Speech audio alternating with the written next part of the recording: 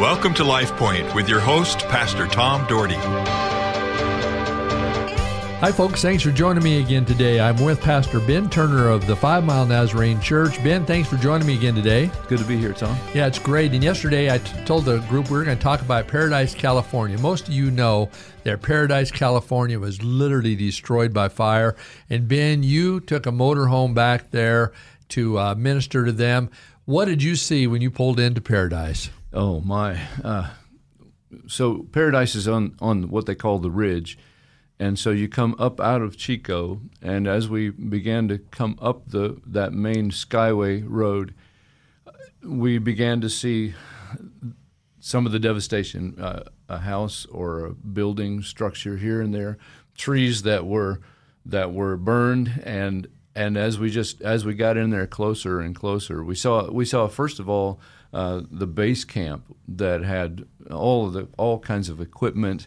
All of the trucks and PG&E was in there really thick, and so it was interesting to see all the lights at night too of this base camp, and then as we went past that, we came into just amazing devastation. That entire area is just brown because everything has burned, and then house after house and building after building.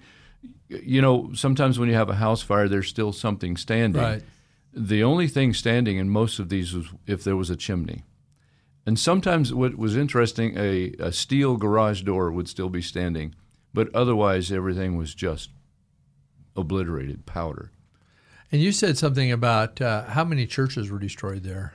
There were 24 churches, and 4 are still standing. So that means 20 churches have lost their building, but not just the building, but as we talked to people and as we found that probably between 50 and 75% of the people of that community do not plan to return and rebuild. So if you think about your congregation, if you had 100 people, maybe you'll have 25. Wow. I mean, just the devastation, beyond the catastrophe of losing everything. It's just changed the whole culture of the area. The landscape, it's changed so much. In fact, the pastor of the Church of the Nazarene there, Pastor Lloyd Tremaine, he was driving in the community. He lost his home as well and cars, and they'd been there. I think they've been there 19 years now. But he was driving down the street and looking for a road that he wanted to turn on. He was headed for a certain direction and location, and he passed the street twice before he even realized that he had passed it. He went past, came back, and went past again, and you just don't recognize, they say, the landscape has changed that much. That's just that's the craziest thing. It's just hard to imagine. And, of course, you went there. You had somebody loan you a really nice motorhome that you were going to go and planning on trying to just minister out of. Right. We had plans. You know, when you go, that's one thing about mission. When you go on a mission, you may have an idea and a plan that you think is solid, but when you get there, you realize that maybe it's not what you'd planned to do. And that happened to us. We had planned to go. We had packed the motorhome with all sorts of equipment and all sorts of, we had water, we had toiletries, we had some clothing, we had food that we had planned to cook and maybe have soup or sandwiches and things like that for people that we might meet.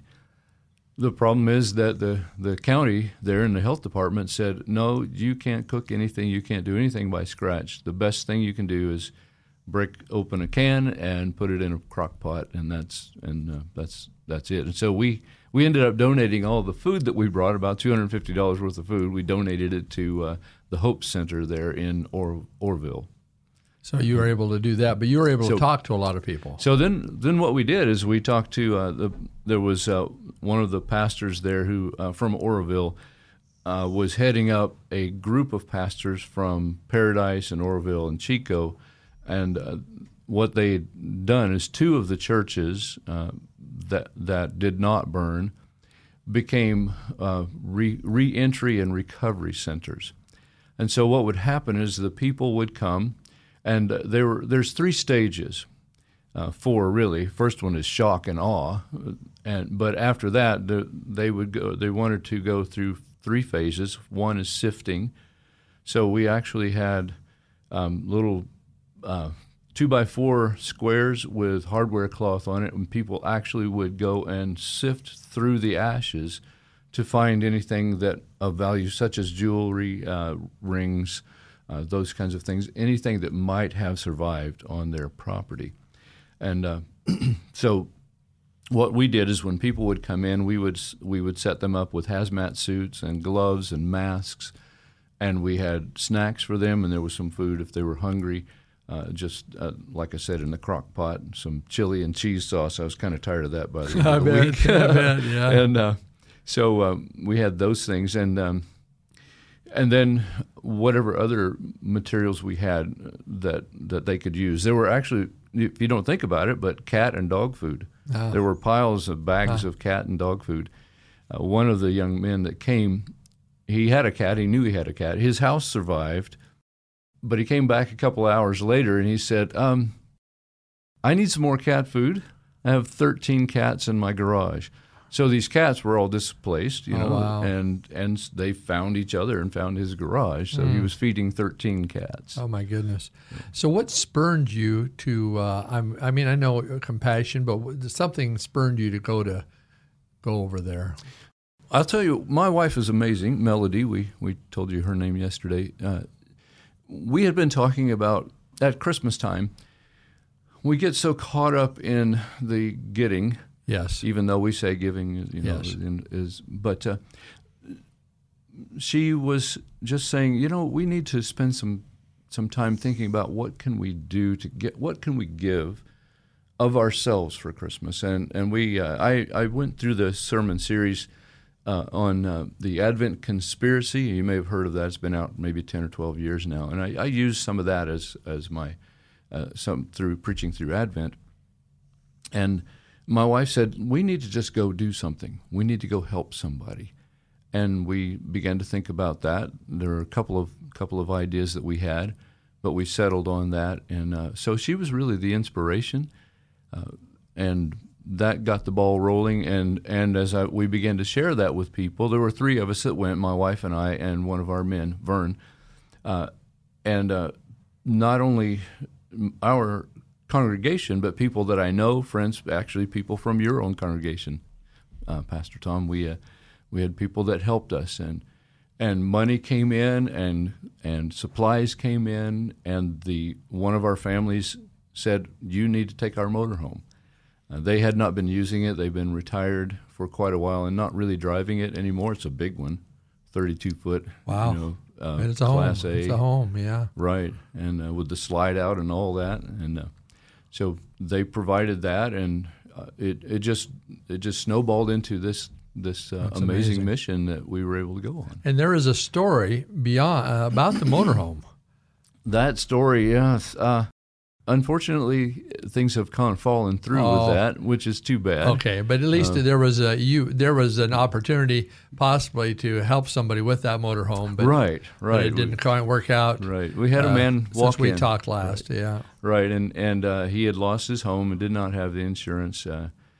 We talked about it, and suddenly that came up that we might be able to sell him that motorhome, and everything was cheap great. Too. Yeah. And it was going to work out, and all the way up to just very Wednesday morning. Oh, and wow. by Wednesday afternoon, something had happened in the family, and he just said no. So that motorhome is still in paradise. That's right. Oh, is it really? It's still there. Somebody got to go get it? So we may have to go get it or see if we can sell it to somebody else. Oh, well, bless your hearts. And that, you guys have big hearts, and you're changing the world. As we talked yesterday on the show, if any of you listened, 5 Mile Nazarene, they go beyond just having their services. They have a 10:45 Sunday morning service, which is awesome for anybody in the neighborhood.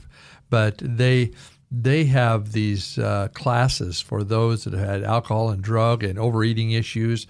And they've got, man, how many classes did you tell me you had? There are 9 AA meetings. 9 AA meetings going on. 4 Al-Anon meetings. 4 Al-Anon meetings. I walked in on an Al-Anon meeting, and it was a lot of people in there on that meeting. And I came by. The thing about that is we don't run those meetings. Right. We provide a place. But I'm there and Sam, my associates there, and oftentimes people from my church. Absolutely. And we've been there over 15 years, so we have developed this relationship with people, and God has really worked in that.